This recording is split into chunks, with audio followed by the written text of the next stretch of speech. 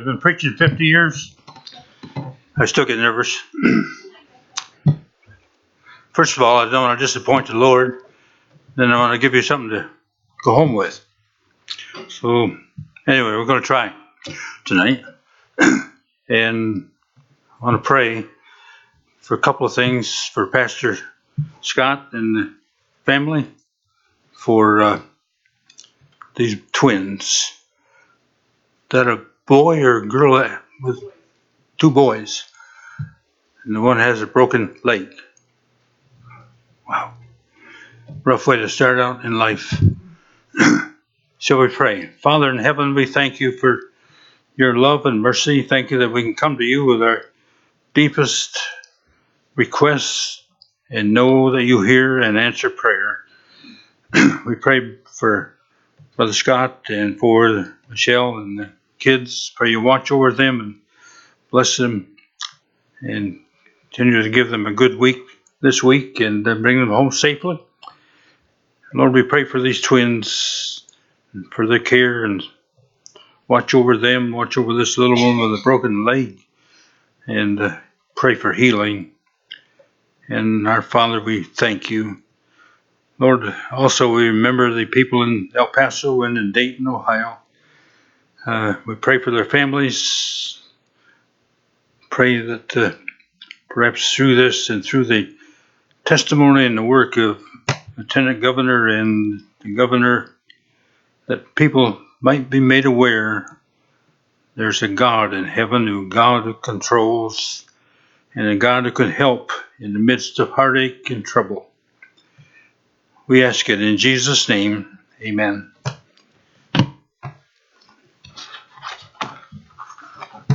I thought Carlton was going to steal my thunder. Going to take all my time. Carlton loves to visit, by the way. Good man. What we're going to do tonight is a kind of a view of the scripture as a whole. Not always in complete order, but I think you'll understand as we go along. This is about some powerful words of scripture. And there's a lot in this Bible. Genesis 1:1 starts out, in the beginning God created the heaven and the earth. God. In the beginning, God.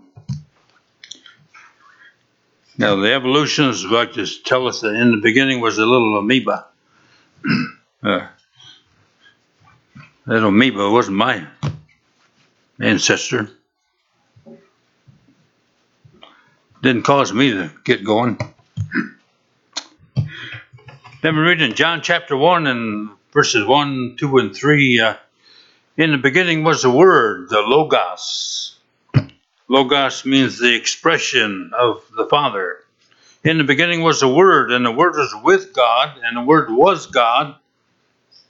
The same was in the beginning with God. All things were made by Him, not by evolution. And without Him was not anything made that was made. Then we read in 1 John 1:1, and Brother Tom spoke of that this morning. That which was from the beginning, which we have heard, which we have seen with our eyes, which we have looked upon, our hands have handled of the word of life.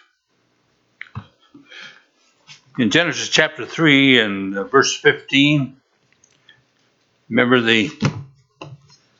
Eve was out walking in the garden and wasn't home taking care of the dishes. And she's out walking in the garden, and along came the old serpent. Said, "Look at that, Eve, isn't that beautiful?" "Oh, I can't touch that. Can't have that." He lied to her. And the more she looked at it, the better it looked, and she reached out and grabbed that fruit. And she gave some of it to her husband. "Look, honey, look what I found." And that was the beginning of the fall. And God put into practice his plan of redemption. Immediately, the coats of skin were made because they were naked. Nowadays, on some of these television movies, you see them parading around through the trees and the bushes naked. When we do, that television goes off. Horrible stuff today on TV, but that's another sermon.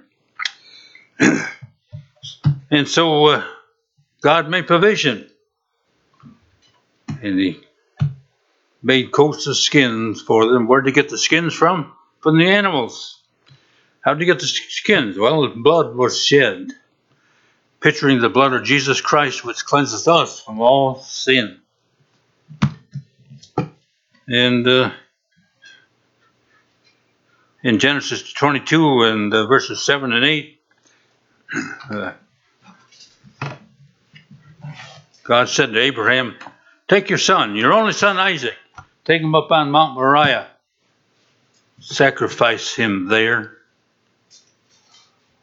That seems strange to us, doesn't it? God would say, kill your son. Abraham said, okay, God. And he went up on that mount, took the fire and the wood. Isaac, being a curious young man, said, where's the sacrifice? And the answer was, God will provide himself a lamb. And as you know the story, he looked around at the thicket. In the thicket there was a ram caught, and they killed that ram instead of Isaac. That kind of pictures a forerunner of God with providing himself, Jesus Christ, as the sacrifice for us.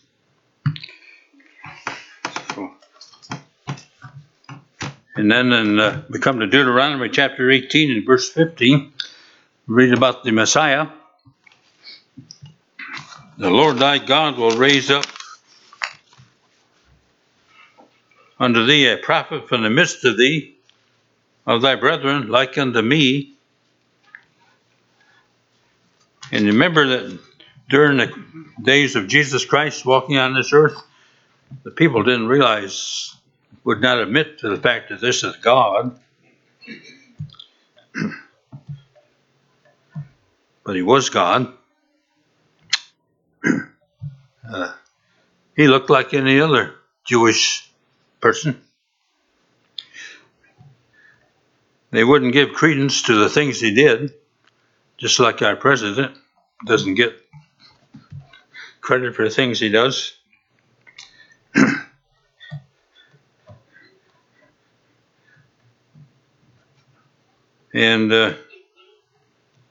But he was different. Deuteronomy 6:4 is a great verse for us to pay attention to. Hear, O Israel, the Lord our God is one Lord,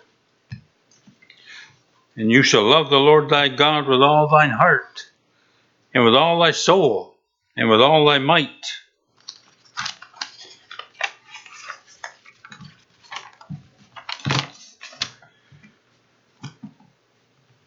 We come to Joshua. As said, these are not always all in order, but they're pertinent to what we want to bring to you tonight. Joshua 1:8, this book of the law shall not depart out of thy mouth. You shall meditate therein day and night, that you may observe to do according to all that is written therein. For then you shall make thy way prosperous, and then you shall have good success. The world tells us to do this and you'll have good success, or do that and you'll have good success. God says, follow me, follow the book, do what I tell you, and you will make your way prosperous. A lot is said in the Bible about the way or the road or the path that we take. How important it is to start our kids out on the right road, teaching them the right thing and teaching them how to say no, how we say no to the things. They learn how to say no right away, by the way. As you had kids, you know that. There's certain guidelines we need to teach our kids. One of the points to make with this, God seeks to bring people to realize that He is the Lord our righteousness. Jehovah Tsidkenu, the Lord our righteousness. In Jeremiah 32:17, it says, Ah, Lord God, behold, thou hast made the heaven and the earth by thy great power and stretched out arm, and there is nothing too hard for you. Like that little baby with a broken leg, that's not too hard for God to fix.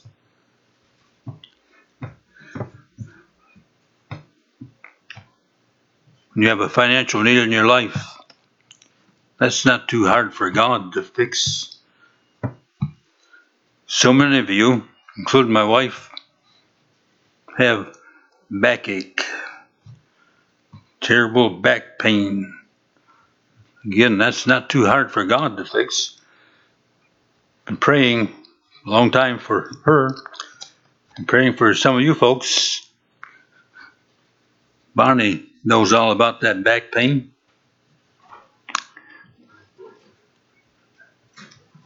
And these knee operations, it's not a piece of cake. I saw Mike Lutz the day after his operation. He never had so much pain in his life, he said. But he's getting better. Not too hard for God to fix.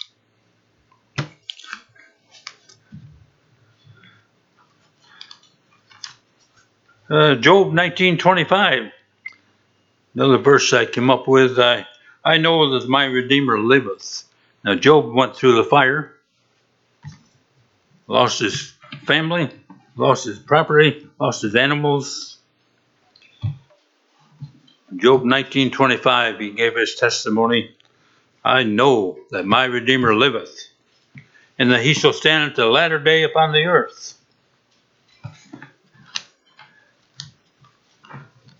And we know about Psalm 22, 23, 24. Psalm 22 and verse 1, he said, my God, why hast you forsaken me? And we read that in the Gospels. This was a picture of Jesus Christ on the cross. And why did that happen? God cannot look upon sin, and his Son became sin for us. Psalm 22, 23, and 24 form a trilogy. The Good Shepherd, the Great Shepherd, and the Chief Shepherd. Backtracking a little bit, 2 Chronicles 7:14, another important portion of the Word of God. If my people, which are called by my name, shall humble themselves and pray and seek my face and turn from their wicked ways, then will I hear from heaven and will forgive their sin and will heal their land. Dan Patrick is the Lieutenant Governor of Texas. I heard him this morning on the Fox channel. The preacher couldn't have done it any better. He was exhorting things that we need in our country, need to get back to and get away from. The video games, the things out there that glorify killing,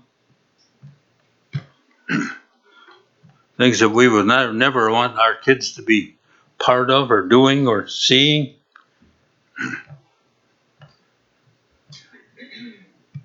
And praying. Interesting that we can't have prayer in our schools when our kids are dying. Interesting that our culture has gotten so bad. Kids are growing up without knowing about Jesus Christ.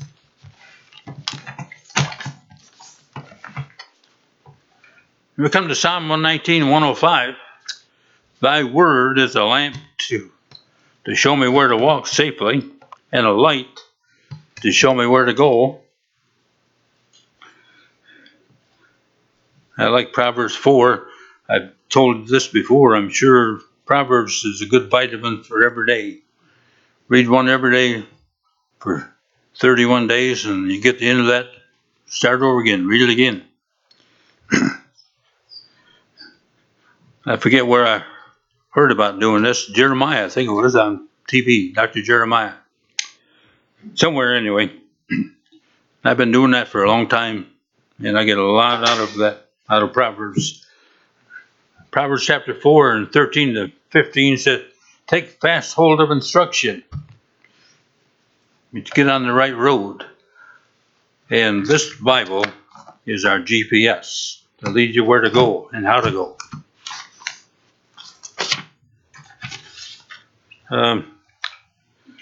Then we have Isaiah 7:14. We hear this at Christmas time. We ought to hear it more often, I guess. The virgin shall conceive and bear a son. They shall call his name Emmanuel. Emmanuel means God with us. He came down to rescue us, to die for our sins on the cross. Isaiah 9:6, a child is born. More than that, a son is given. John 3:16, God so loved the world that he gave his only begotten son. Imagine that. We're just finite little creatures. And the God of the universe gave his son to die for us. Sin must be punished. The wages of sin is death.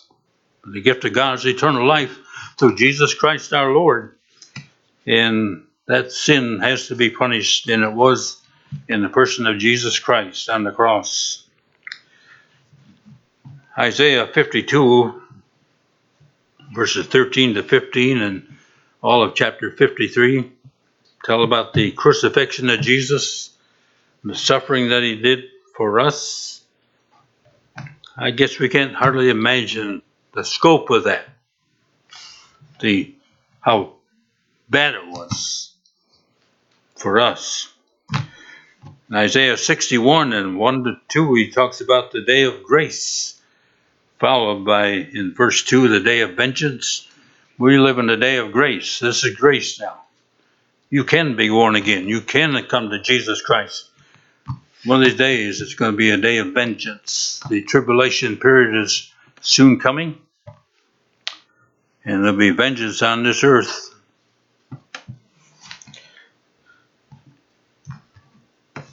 Jeremiah 17:9 and 10 tells us the heart is deceitful above all things and desperately wicked. Who can know it? You ever thought about your own heart? How it deceives you sometimes? Deceitful above all things. Verse 10 of Jeremiah 17 says, I, the Lord, search the heart. I try the reins. What are reins? The motives. Why you're doing what you're doing. I try the reins even to give every man according to his ways and according to the fruit of his doing.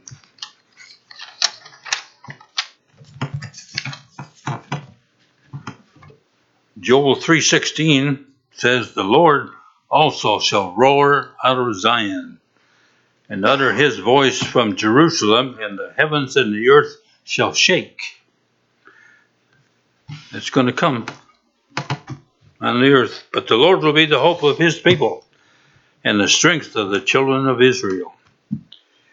In Zephaniah 3:17, the Lord thy God in the midst of thee is mighty. He will save. He will rejoice over thee with joy. He will rest in his love. He will joy over thee with singing. Then we come to Matthew chapter 6, 9 to 13, called the Lord's Prayer. It's really the disciples' prayer. It's a model. In verse 8 of that portion, he knows what you need. He knows what you need before you ask.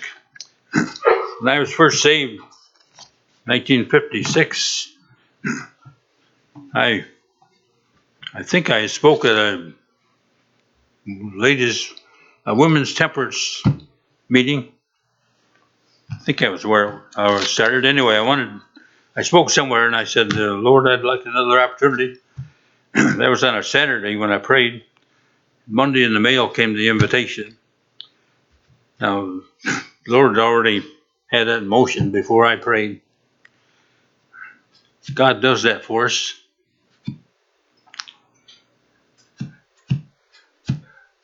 Matthew 6:33, you know that one. Seek ye first the kingdom of God and his righteousness, and all these things shall be added unto you. Food, drink, clothing, and I believe along with that is security. God is able.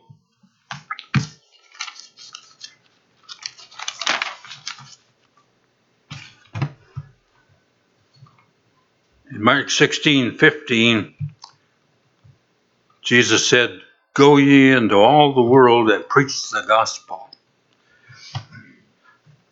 I think Brother Tom kind of emphasized that this morning.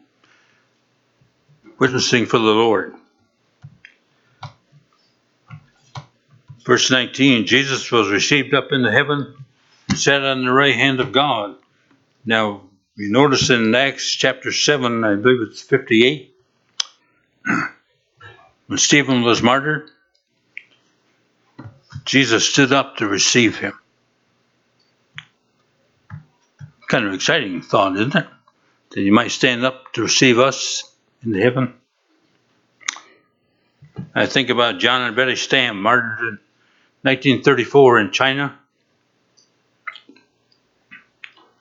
Their baby was saved, was hid, I guess, so they didn't find that baby right away.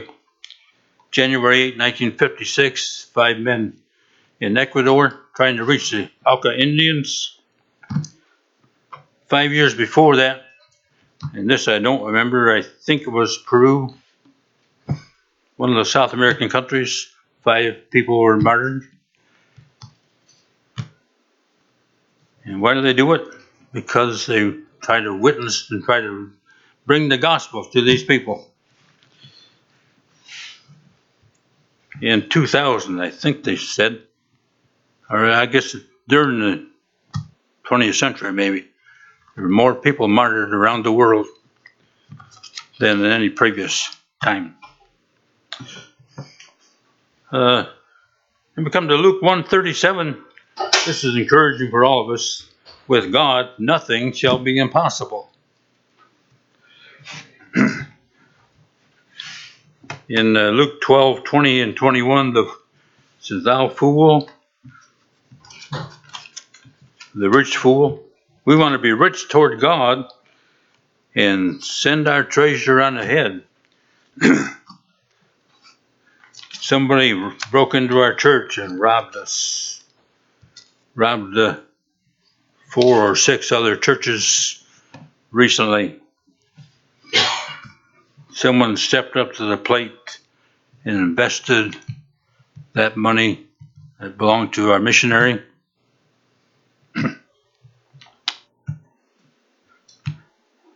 What we give to the Lord, we're sending on up there. If we hang on to it, we're liable to lose it. If we send it ahead, it goes into our account in heaven.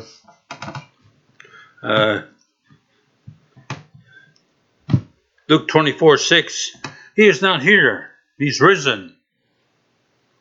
And he said, remember. Now, this is an important point, I think. We do not remember what we have not read or heard. You know, students, how they study the night before a big test, haven't studied all year, but before the big test they want to study. It's hard to ask the Lord to bring to your mind if you haven't studied it. Likewise, if we don't remember this gospel, this book, and don't study it and don't learn the scriptures, now God could put it in your mind, but more apt to be if you've studied it and memorized it and learned it. Then we have the old faithful gospel of John chapter 3. Except a man be born again, he cannot see the kingdom of God. Marvel not that I said unto thee, you must be born again. 3:7, 3:3, 3:7, 3:5, it talks about being born again. Verse 16, we know that one. God so loved the world. I like that word so, S-O. That's emphasis. That's emphasis that we have been so loved that he died for us. God so loved the world that he gave his only begotten or unique son. And I'm going to run out of time. Don't usually do that. There's so much here. Let me just give a quick Joel 3:16. Lord, no, I already read that one. I think it did. Anyway, we'll bring us to a close. John 8:44. We learn who the father of these perverse and wicked perpetrators of violence is: the devil. Ye are of your father the devil. I don't want the devil for my father. Our heavenly Father loves us with a perfect love and wants the best for us. Let not your heart be troubled. You believe in God, believe also in me, he says in John 14. John 17:3, this is life eternal, they might know thee, the only true God, and Jesus Christ, whom you have sent. Heavenly Father, we thank you for the Word of God and for the scope of the Word and for all these verses that tell us that you care about us, you love us, you died for us. We ask you to bless now, and we thank you in Jesus' name. Amen.